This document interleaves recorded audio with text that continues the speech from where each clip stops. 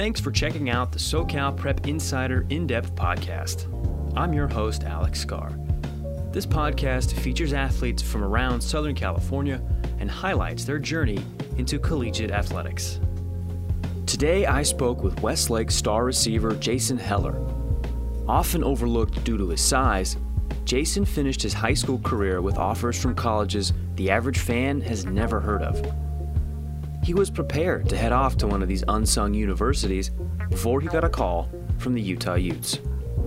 While Jason wasn't offered a full scholarship, he has a preferred walk-on spot at a Power 5 school, a validation long deserved.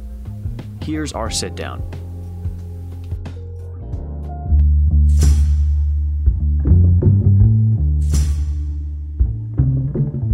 What's going on? Welcome to another episode of In Depth. I'm Alex Scar. Sitting here across the table from me is Jason Heller, Westlake wide receiver. Jason, thanks for sitting down. Appreciate it. Thank you for having me, sir. Now, 5'8", 165. You had a great senior season, but I think it seemed like the 5'8", colleges would hear about you, and then they'd see it and be like, 5'8". Right. You know? Right. But you worked your tail off. We're going to talk about some of the NAI offers you had, some of the D2, D3 interest, but you made it happen. You got a preferred walk-on spot at Utah. We'll talk about that in a second. But just reflect on this stellar senior season you guys had. Westlake didn't go as far as you wanted, but you yourself had a really good year. What was going on? Right. I mean, we came to the first round of playoffs, lost that game. It was heartbreaking. But individually, I had a great year. I felt like contributed to my team pretty well this year. It was just real heartbreaking that my senior year had to end in that way, losing in that first round and not being able to get a ring with my brothers. You did pretty much everything you could. You led the team in receiving 818 yards, finished with like 943 all-purpose yards, 7 touchdowns. So on the field, did you feel like you left it all out there? Yes, sir. Every game I try to leave it out there. My heart, I just try to go out there and play for my brothers and play for everyone else rather than myself and try to produce in that perspective-wise. Now, you did really well, but it seemed like colleges just they weren't coming knocking like they should have been. Yes, sir.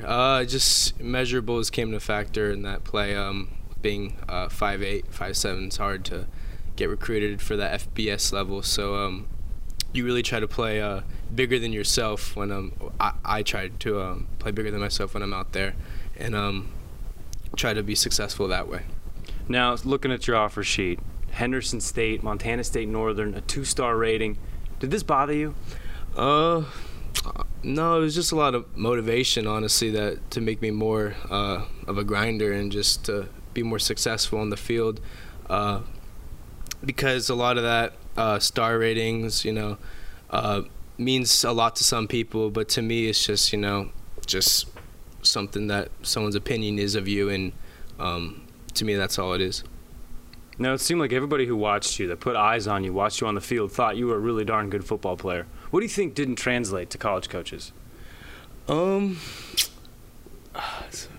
translate. A lot of that we talked about height, measurables, and all that, but I couldn't.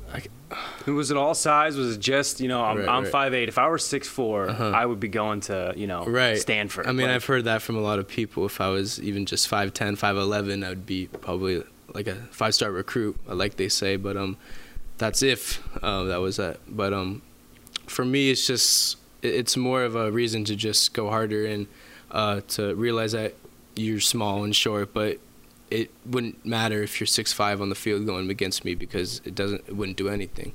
I feel that I can beat you anyway. If you're taller, then I'll just go around you. It never was an issue for me ever. I've been playing for years. It's just it's been something I just been thinking I got to grind more instead of. Yeah, did it ever bother you thinking that, if only you had grown a couple extra inches during puberty, you would have been in a different spot? Did that ever feel like it held you back a little? No, not at all, because I love the position I am in right now. Everyone's recruiting process is different. I am who I am, honestly. I'm Jason Heller, and I'm proud of that.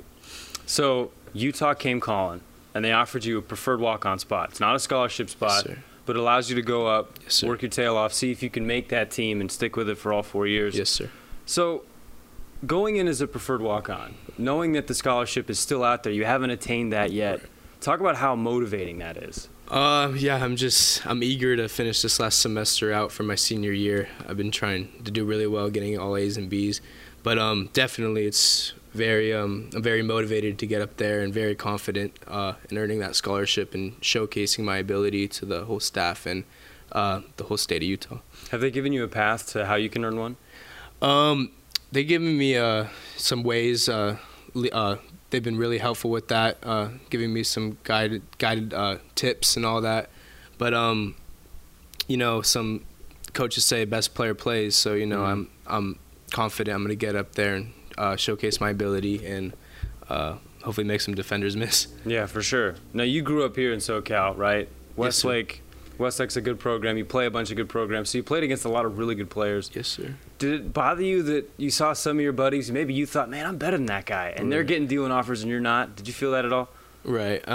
It's hard to stay optimistic about some things about that, but it's just another motivation tool to be like, I gotta work harder than this guy, because there's another dude out there just like you gonna get that scholarship offer. It's just a matter of who's gonna work harder and who wants it more. And heart is a big thing, and to me that's huge, having heart. And I just leave it out on the field, and that's just how I think of it. Now, of course, the opportunity to go Division I is a selling point in and of itself, but was there any other things about Utah that drew you? I took my unofficial visit, and I just fell in love with it, honestly. Coach Morissette, Coach Dunn just brought me around the campus, spent their whole day with me, showing me around the facilities and all that. Being Pac-12, USC I was a big fan of them growing up. I went to the Coliseum, season tickets. My dad graduated from there. But being a Pac-12 school, I feel like I can be a vital factor in that conference. So you're a walk-on, but they still spent that time, the effort. They wanted to get to know you. They showed you around. Yes, Does it make you feel like part of the family? Right. Yes, sir. Definitely making me feel at home, and wanting me to definitely made me feel at home, and would just love to go back up there. Maybe we talk about official visits and something like that. But we'll see what's in the near future. Now, I'm sure in your heart this whole time you believed you're a D1 guy, right? But was there ever a moment when you kind of felt like, damn, maybe I got to lower my expectations, or I got to adjust what I've got in my future? Right. It definitely was with the opportunities given to me, having Division II, Division III offers. You just, for me, I love the game of football. I've been watching Division I football growing up for my entire life. Like I said, the Coliseum and all that, the environment and all that. I felt I'd be more comfortable playing in that sort of environment, and yeah. Would you have gone and played? I mean, if NAIA, if that was it, if you were going to graduate high school with only NAIAs left, do you think you would have gone? Definitely, because an opportunity is an opportunity, and not everyone gets that. So it would definitely be something I would not pass up on. Definitely something I would move forward with. Now, parents are always pushing their kids into different things. What was your parents' idea of what your college experience would be like? Did they want you to chase the academics? Did they believe that if you want to go play football, man, we'll support you wherever you go? What were they saying to you? Very, very, very supportive. My parents weren't huge sport fans, and my dad was relatively a football fan. But it was just basically they wanted what's best for me and what I wanted for myself and my degree, hopefully kinesiology. So they would didn't force me playing football growing up. They just wanted what's best for myself and what I think is best, and they trust me with that. How much did Coach Kirksey help in recruiting? Oh, tremendously. I mean, Coach Kirksey's helped me with everything else but recruiting, because I've been close to them for years now, and he's been a part of that, like a second father for me. And I'm just grateful and blessed to have him in my life and his whole family. So what finally got you noticed? Was it the coach? Was it the social media hype? Was it the highlight tapes? What finally got you noticed? I guess the first game against Sierra Canyon, Fox Sports, a lot of hype around that game, having scoring 4 touchdowns, and that popped off after that week. But probably playing varsity as a sophomore, attention started to draw when I was in the 10th grade, and being one of the only sophomores playing on varsity. Now you bring up Sierra Canyon. Another guest I'm going to have on this podcast is E.J. Gable. Okay. He's Sierra Canyon's running back. Another short guy. Seemed like he's just a dynamo out there, but no love, right? No offers, nothing. He ended up going to Sacramento State. We'll talk about that a little bit later, but do you feel kind of a bond between a guy? You're both ballers, and you both kind of shorter guys that maybe go overlooked. Is there a bond between the two of you? Yeah, man. I mean, for us short guys, we really got to showcase, that we can play and show the coaches that, we're gritty and we can really get to work against anyone, no matter who it is, no matter how tall you are, how fast you are. We will beat you, don't matter what the height is. Do you ever get tired of hearing like the Wes Welker comps or the Julian Edelman comps? Yeah, comparisons about that. I've heard a lot of different comparisons, Britton Covey and Christian McCaffrey, just a few other ones, but I'm just saying that I'm myself. I'm Jason Heller, and I feel I'm not compared to anyone else. I'm me, and basically I'm just myself. Now, you don't want to compare yourself to those guys. Those guys' games are different. They're pros, right? It's a different level.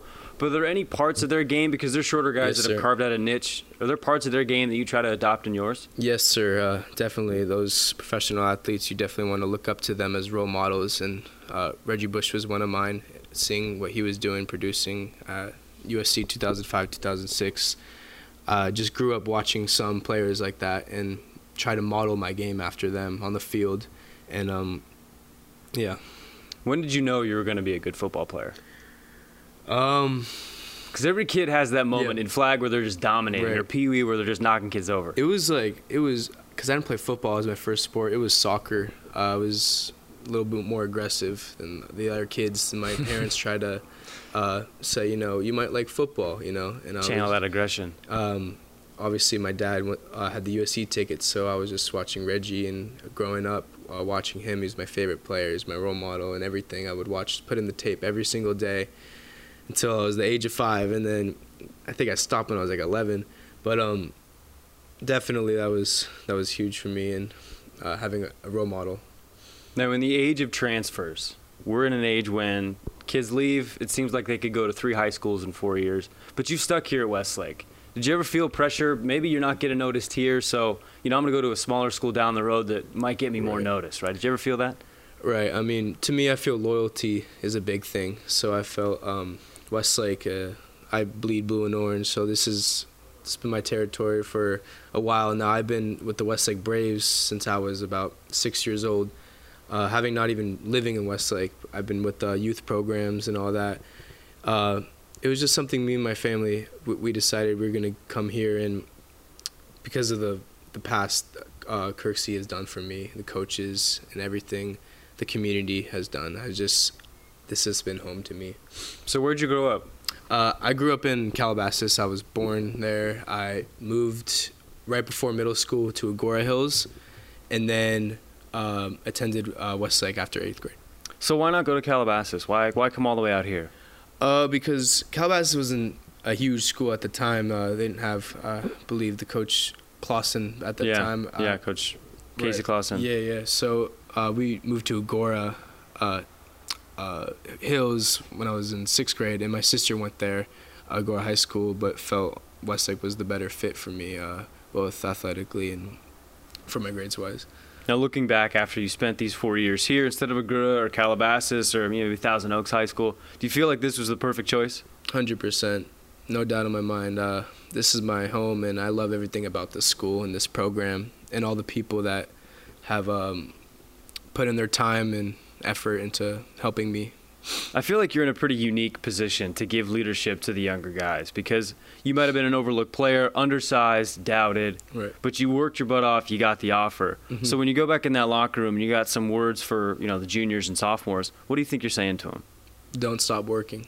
Just don't stop working. Like I said previously in this interview, there's always someone out there that's working as hard as you or more, so you want to make sure you're in the gym way more than they are. You want to make sure you're getting everything you need done in the classroom, being respectful and everything about that. How important is work off the field? Very important, because people see that off the field, and they just don't see you as a athletic star. They can see you how you are around school, how you are around people, how you are around teachers. and that sort of stuff. All right, a couple quick questions for you. One, if you could pick one thing you're most excited about for Utah outside of football, forget football exists, what are you the most excited for? Probably Salt Lake City. That whole vibe around there seems like a very vibrant area. Like having a good time. Having a good time, fun place, and a lot of snow. You board at all? Ski and snowboard, so definitely I'll be doing that up there. Not during the season, probably, but definitely in the off time. I would love to get out there and just, hit the powder. I haven't done it since I was probably like 8. So academically, obviously football is going to be first, but academics come into play, right? You're going to be a walk-on. Who knows if the NFL is going to be part of your future? But, Right. Getting a degree, that's a big thing. So did Utah, did they make a statement to prepare you for the next 4 years? I mean, do you feel like it's going to be a place that will challenge you academically and prepare you? Definitely. I definitely won't be easy. So I definitely got to prepare myself mentally for the schoolwork and all that, and get ready for much of that, because it's not just football.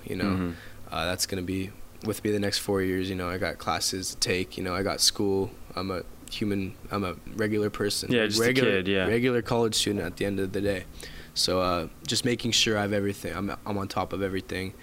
Getting my work in. Not missing any classes, not missing any notes, and if I'm having someone help me if I'm sick or so, and getting my notes, just being on top of everything, because being a freshman, I've heard, could be kind of like you want to be out there, social life, but if you start off like that, it's only going to end up like that. So I think of it, start off, hard nose, and I think I'll be good and be successful if I start off doing the right things.